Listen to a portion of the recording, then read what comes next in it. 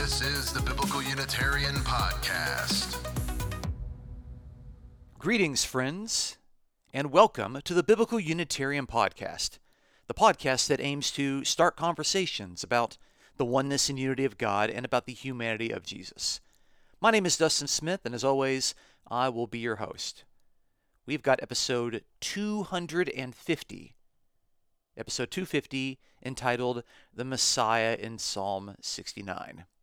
That's nearly 5 years of weekly episodes on biblical Unitarian topics. And I appreciate you so much for continuing to support and listen to this show each and every week. I thank you very, very much. This week's episode, we will look at how the New Testament authors drew upon Psalm 69 in order to better understand the definition of the Messiah, which we would call the study of Christology, and how these New Testament authors would recognize the qualities and the role and the characteristics of this messianic figure, and of course, how this Messiah relates to the God of Israel. We've been looking at a variety of passages within the Old Testament in order to see how these passages would shape the expectation of Israel's Messiah. And as of late, we've been looking through the Psalms, which seem to have quite a lot of information that has deeply influenced and impacted the authors of the New Testament. So here's some of the questions I would like to explore in this week's episode. First, who is the subject of Psalm 69, and what is his relationship to the God of Israel? Second, what sort of things are said about the psalmist in Psalm 69 that deeply impacted the writers of the New Testament? Third, how widespread can the influence of Psalm 69 be detected upon the New Testament authors? I think you'll be surprised at the answer to this question. And lastly, what does it say about the New Testament understanding of Jesus Christ that he is viewed in light of this suffering righteous man depicted in Psalm 69? Let's find out on this week's episode of the Biblical Unitarian Podcast. Our first point today is a close look at Psalm 69. Now, this is a lengthier psalm, so we won't be able to get into all of the details on each particular verse, but I want to highlight what I think are the most influential points because most of our attention is going to be given towards the ways that the various New Testament authors drew upon Psalm 69 in their understanding of Jesus and Jesus' church. So let's begin. Psalm 69, verse 1, a psalm of David, "Save me, O God, for the waters have threatened my life." So right from the beginning, we can see that the psalmist is someone who looks to God as someone that can rescue him, that can deliver him, that can save him. There is the metaphor here of waters that are attacking and threatening the very life and security of the psalmist. I think it's unlikely that these waters are literal waters. These are a literary metaphor to describe the enemies of the psalmist. Let's move on. Verse 2. I have sunk deep into the mire, and there is no foothold. I've come into deep waters, a flood overflows me. I am weary with my crying. My throat is parched. My eyes fail while I wait for my God. Again, we can see here that the psalmist regards the God of Israel as my God. No one would think that the psalmist here is the God of Israel himself. The God of Israel does not cry out and ask someone else for help. Verse 4. Those who hate me without a cause are more than the hairs of my head. Those who would destroy me are powerful, being wrongfully my enemies. What I did not steal, I then have to restore. So now we can see here that the imagery of the waters, of the deep waters, of the flood, of the deep mire, is actually a representation of the enemies of this particular psalmist. He cries out in verse 5, "O God, it is you who knows my folly, and my wrongs are not hidden from you. May those who wait for you not be ashamed through me, O Lord God of hosts. May those who seek you not be dishonored through me, O God of Israel. Because for your sake I have borne reproach. Dishonor has covered my face. I have become estranged from my brothers and an alien to my mother's sons. For zeal for your house has consumed me, and the reproaches of those who reproach you have fallen on me." So we can see a little bit more about the psalmist here. He does see himself as, in some sense, representing God. He says that for your sake I have borne reproach. He obviously has zeal for God's house, which is zeal for God's temple. And the reproaches of those who reproach God have actually fallen on this particular person. So he sees himself almost as an atoning figure that is representing the God of Israel. So he's a little bit more than just a suffering righteous person. He's a suffering righteous person who has a unique relationship with Israel's God. Let's continue. Verse 10. When I wept in my soul with fasting, it became my reproach. When I made sackcloth my clothing, I became a byword to them. So we can see that this suffering righteous man is someone who is demonstrating contrition. He is demonstrating his humility. He is explaining the fact that he is a righteous person, and yet he is not viewed as a righteous person by those who surround him, those who are his enemies, even those within his own household, his brothers and his mother's sons. Verse 12. Those who sit in the gate talk about me, and I am the song of the drunkards. But as for me, my prayer is to you, O Yahweh, at an acceptable time. O God, in the greatness of your loving kindness, answer me with your saving truth.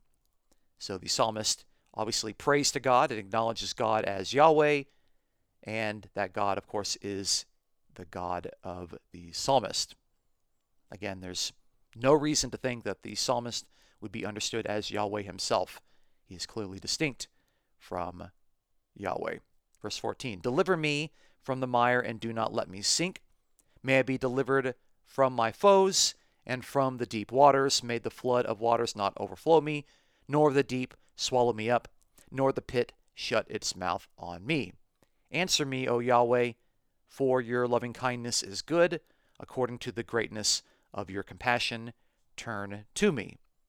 And do not hide your face from your servant, for I am in distress. Answer me quickly. O draw near to my soul and redeem it. Ransom me because of my enemies. And so we can continue to see that the psalmist is requesting and petitioning God to deliver, to rescue him, because his life is in jeopardy. And he only believes that Yahweh is the one who can save and deliver him. Verse 19. You know my reproach and my shame and my dishonor. All my adversaries are before you. Reproach has broken my heart, and I am so sick. And I looked for sympathy, but there was none, and for comforters, and I found none. They also gave me gall for my food, and for my thirst they gave me vinegar to drink. May their table before them become a snare, and when they are in peace, may it become a trap. May their eyes grow dim, so that they cannot see, and make their loins shake continually. Pour out your indignation on them, and may your burning anger overtake them. May their camp be desolate, may none dwell in their tents. For they have persecuted him whom you yourself have smitten, and they tell of the pain of those whom you have wounded. Add iniquity to their iniquity, and may they not come into your righteousness. May they be blotted out of the book of life, and may they not be recorded with the righteous. And so the psalmist here is asking for God to enact judgment upon these people who are unfairly treating him. He is regarding Yahweh as the judge and saying, God, these people are guilty and they deserve justice, and judgment, and thereby he's asking God to function as the judge and to rightfully pour out his wrath upon them. Verse 29, "But I am afflicted in my pain. May your salvation, O God, set me securely on high. I will praise the name of God with song and magnify him with thanksgiving. And it will please Yahweh better than an ox or a young bull with horns and hooves. The humble have seen it and are glad.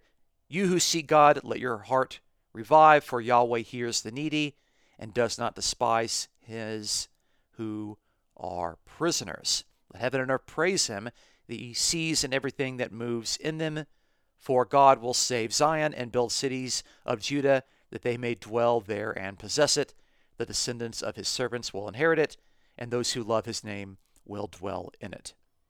And that's how the psalm closes, with a request for other people to praise this God, because he is going to inhabit Zion and the cities of Judah, where the people are going to possess it and inherit it as the righteous people within God's kingdom. So it's not difficult to see how New Testament authors would look upon this psalm and to see that the relationship of this suffering, righteous person who is surrounded by unbelievers, surrounded by his enemies, who is persecuted by his enemies, in a way that calls upon the righteous person to look to Yahweh as the only one who can rescue and deliver and to save him.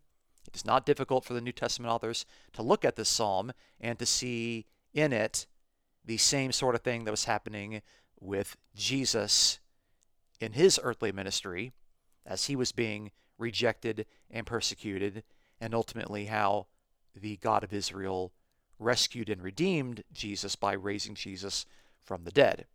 That much is clear. And it's going to become much more clear as we see how many times the New Testament authors have actually drawn upon this particular psalm.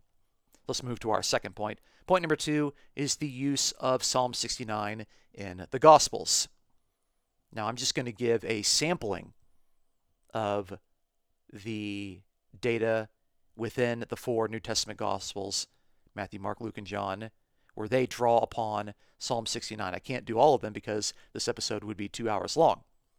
But here is a good sampling of the ways that these New Testament authors were impacted by Psalm 69 and how that shapes our perception of New Testament Christology. So let's begin with the Gospel of John. In John chapter 2, Jesus is in the temple, and it says in John 2:15 that he made a scourge of cords and drove them all out of the temple with the sheep and the oxen, and he poured out the coins of the money changers and overturned their tables. And to those who were selling the doves, he said, "Take these things away, stop making my Father's house a place of business." His disciples remembered that it was written, "Zeal for your house will consume me." That's John 2, verses 15 through 17. Now, this passage goes on to where Jesus is confronted, and they ask him what sort of authority he has, and he says, "Destroy this temple, and in 3 days I will raise it up." And this, of course, is interpreted to mean that Jesus himself is going to die and that he's going to be raised from the dead. Jesus there functioning as the new house of God, the new temple of God. But what's interesting here is the language in verse 17, which draws upon Psalm 69, verse 9. In the Gospel of John, it says, "Zeal for your house will consume me," in the future tense. However, in Psalm 69, verse 9, it says, "Zeal for your house has consumed me." And that is a consistent translation in the past tense, in the Masoretic text, where we have a call perfect, and of course in the Septuagint translation, which is also in the past tense, in the aorist tense. So while the Old Testament and the Septuagint regard the zeal for the house as something that has already consumed the psalmist, the New Testament authors see this in regard to Jesus as zeal for God's house will ultimately consume Jesus in the future, namely it's going to consume his life. And so they drew from this passage in Psalm 69, where the consuming of life is something spoken of in the past tense, and also something that kind of describes someone's zeal that has taken over the very person, and they have shifted it into the future tense of the verb and regarded it as the consumption of Jesus' own life. His actions in the Jerusalem temple will ultimately cost Jesus his very soul. So that's an interesting way in which the Gospel of John has used Psalm 69 and actually changed the tense from the past to the future. That's a very deliberate change. Let's look at another passage. In Matthew 27, verse 34, and all the parallels in the other Gospels at the crucifixion of Jesus, we could see a similar story. In Matthew 27:34, it says, "They gave him wine to drink mixed with gall, and after tasting it, he was unwilling to drink." And this, of course, is drawing from Psalm 69, verse 21, where they gave me gall for my food, and for my thirst they gave me vinegar to drink. Now, in Psalm 69, this is more of a mocking that is actually done to the psalmist, but in Matthew 27, this is the sort of thing that was given to Jesus while he was on the cross, and it seems that this is something, at least in John's Gospel, that the disciples of Jesus, the women that were there, and the beloved disciple, they're actually giving him this wine and the gall as a way to kind of ease the pain and to numb the pain that he was suffering. But it's clear that all four Gospels draw upon Psalm 69, verse 21, and use it in regard to the way that Jesus was treated while he was suffering on the cross. Certainly Jesus is depicted as the suffering righteous person. We do have another parallel in Matthew and Luke in which this sort of saying appears. Jesus is speaking, "O Jerusalem, Jerusalem, the city that kills the prophets and stones those sent to her. How often I wanted to gather your children together, just as a hen gathers her brood under her wings, but you would not have it. Behold, your house is left to you desolate." Now that's from Luke 13, verses 34 through 35, and there's another parallel in Matthew 23. And it's this reference in verse 35 of Luke 13 where, "Behold, your house is left to you desolate," that seems to be influenced by Psalm 69:25, where the psalmist says, "May their camp be desolate, may none dwell in their tents." Now, what's important in regard to this particular citation that we need to keep in mind is that in Psalm 69, their camp is, of course, plural. And when Luke uses it in Luke 13:35, it says, "Your house is left to you desolate," and that word for your is second person plural. So we have a plural reference in Psalm 69 and a plural reference in Luke 13. I want you to remember that because we're going to revisit it a little bit later when we get to the book of Acts, which happens to be our next point. Point number 3, the use of Psalm 69 in the book of Acts. Now you'll recall that Luke, the evangelist, wrote both the Gospel of Luke and the book of Acts. And the book of Acts is the sequel to the Gospel of Luke. They're meant to be read as a two-part story. But I want you to notice how Luke draws upon Psalm 69:25 again, this time in reference to Judas. So in Acts chapter 1, starting in verse 16, we have the disciples saying, "Brethren, the scripture had to be fulfilled, which the Holy Spirit foretold by the mouth of David concerning Judas, who became a guide to those who arrested Jesus." And the passage goes on into verse 20. It says, "For it was written in the book of Psalms, let his homestead be made desolate, and let no one dwell in it." That's Acts 1, verses 16 and 20. Now what's happening here is that Luke is drawing upon Psalm 69:25, which says that their camp will be desolate and may none dwell in their tents. And Luke is using it in a different way than the way that Luke used it in the Gospel of Luke, chapter 13, verse 35. You'll recall from that passage, it was in reference to those in Jerusalem who kill the prophets and who stone those whom God has sent to Jerusalem. And there's a plural reference. May their camp be desolate. May your house, second person plural, be left desolate. But here, Luke actually changes the text and moves it from a plural reference to a singular reference. As you can see in Acts 1:20, let his homestead be made desolate, let no one dwell in it. So Luke is able to draw on Psalm 69 in two different ways. Once in reference to those who were persecuting Jesus and the prophets in the Gospel of Luke, and again in the book of Acts in regard to Judas as the single individual who was a guide to those who arrested Jesus. So we can see the use of Psalm 69 in some very interesting ways, even by the same author. And Luke, of course, felt that he had the authority to use Psalm 69 in this sort of manner. We might feel that this is a little fast and loose, but Luke felt that he was authorized to interpret Scripture in this way, and that's the way that we have it. Let's move to our fourth point, the use of Psalm 69 in the letters of Paul. Paul draws on Psalm 69 in Romans and in 2 Corinthians. In Romans chapter 11, where he's trying to discern if the Jews who have not yet believed in the gospel of Jesus are cast off or are they just temporarily hardened, he says in Romans 11, verse 7, "What then?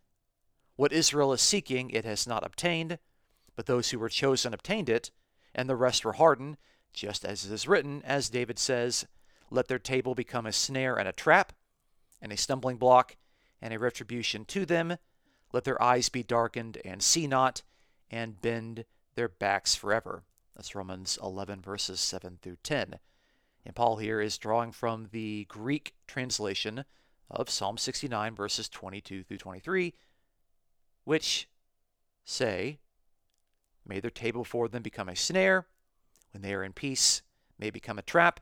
May their eyes grow dim so they cannot see, and make their loins shake continually." So he is drawing on the psalm that looks at those who are among the people of Israel who are not listening to Yahweh and those who are opposed to Yahweh's righteous person. And there is this prayer that judgment would come upon them. Their table is going to become a snare and a trap. They're going to have this stumbling block, and that their eyes are going to be darkened, and they're going to bend their backs forever. And this, of course, is a response to the fact that they are not treating God's righteous person correctly. And from the perspective of Paul, these are the Jews who have not accepted the Jewish Messiah, who is the Jewish suffering righteous one. And because of their behavior, it is actually said that they are going to be ensnared, they are going to stumble, their eyes are going to be darkened, and they are going to have their backs bent over. Again, this is a response to their own unbelief and rejection of the Messiah. But Paul sees that Messiah as the righteous suffering one, the psalmist, in Psalm 69. So Paul views Jesus in that manner, and he quotes this psalm to refer to those who are persecuting that righteous person. And from the perspective of Paul, those are the Jews who have not yet believed in the gospel. We get a different take in 2 Corinthians chapter 6. Let's start in verse 1. "And working together with him, we also urge you not to receive the grace of God in vain. For, he says, at the acceptable time I listened to you, and on the day of salvation I helped you. Behold, Now is the acceptable time. Behold, now is the day of salvation. That's 2 Corinthians 6, verses 1 through 2. And Paul here is drawing from Psalm 69, verse 13, where he says, As for me, my prayer is to you, O Yahweh, at an acceptable time, O God, in the greatness of your loving kindness, answer me with your saving truth. So Psalm 69 has the psalmist praying to God, saying, this is the appropriate time. Right now, I am praying to you. Answer me with your salvation, with your righteous saving truth. And Paul draws upon this and he says, look, the kingdom has broken in. The day of salvation has broken in. And now we can see this as something that we can look to. Now is the acceptable time, and we should receive the grace of God in vain. God has answered the call of the righteous suffering one. It is the acceptable time, and Paul calls upon the people of this righteous suffering one, the people who are in Christ, his Christian community there in Corinth, to not receive the grace of God in vain and to respond appropriately.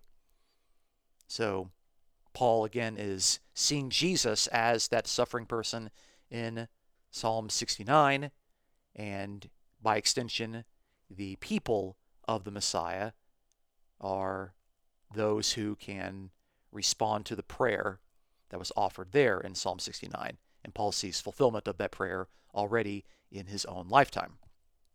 And lastly, point number 5, the use of Psalm 69 in the book of Revelation. Yes, we do have an allusion to Psalm 69, the book of Revelation. In Revelation chapter 3, this is in the midst of the letters to the 7 churches. To the church of Sardis, Jesus says, He who is conquering will thus be clothed in white garments, and I will not erase his name from the book of life, and I will confess his name before my Father and before his angels. That's Revelation 3 and verse 5. So Jesus is kind of saying one thing in the sense of the negative. He's saying towards the righteous that I won't erase your name from the book of life, but on the other hand, I'm going to confess that particular name before my Father and his angelic messengers. And this is drawing from Psalm 69, verses 27 through 28. Add iniquity to their iniquity, and may they not come into your righteousness. May they be blotted out of the book of life, and may they not be recorded with the righteous. And so you can see there in Psalm 69:28, this sort of two sides of the coin. May they be blotted out of the book of life and not recorded with the righteous. So the unrighteous do not make it into the book of life, but the righteous are indeed recorded. And so Jesus is saying here that to his followers, that if they overcome and they conquer, then they will not be erased from the book of life. And Jesus, of course, is able to confess that name before his Father and before his angels. Jesus still regards God as his Father, as his God. Earlier in the letter to Sardis, he describes God as my God. So the my Father reference in Revelation 3:5 is a reference to my God from earlier in Revelation 3 verse 2. Jesus still sees that relationship as intact. And it is interesting here that Jesus is the one who now has the authority to erase someone's name from the book of life, but he still has to confess that name before the Father and to declare these persons to be righteous.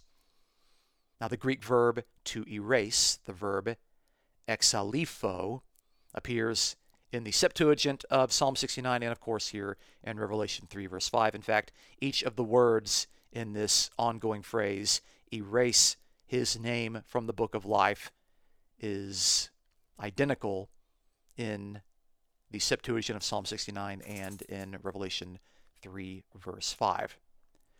So there you have it. That is the widespread influence of Psalm 69 into the New Testament, and we can see how the New Testament authors regard Jesus as this suffering righteous person who needed salvation and deliverance from Israel's God, from Yahweh, thereby Jesus would not be understood as Yahweh. He is someone distinct from Yahweh. He is someone who suffered, who was persecuted by those who surrounded him. And the New Testament authors picked up on this and had no problem making this connection.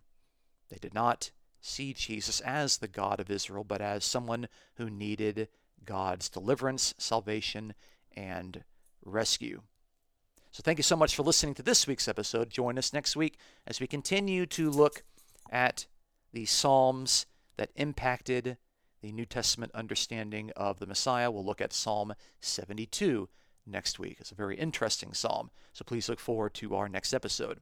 If you enjoy our podcast, please consider supporting us as we aim to promote the sound truths of the oneness and unity of God and the humanity of Jesus. You can support us for absolutely free by giving us an honest review on iTunes, by sharing your favorite episodes with your friends, and by subscribing for free on YouTube and iTunes. If you'd like to offer a financial donation to the podcast, please check out this episode's description for a PayPal link. The Biblical Unitarian Podcast is produced and edited by Dustin Williams. I am Dustin Smith, your host. Until next time, please take care.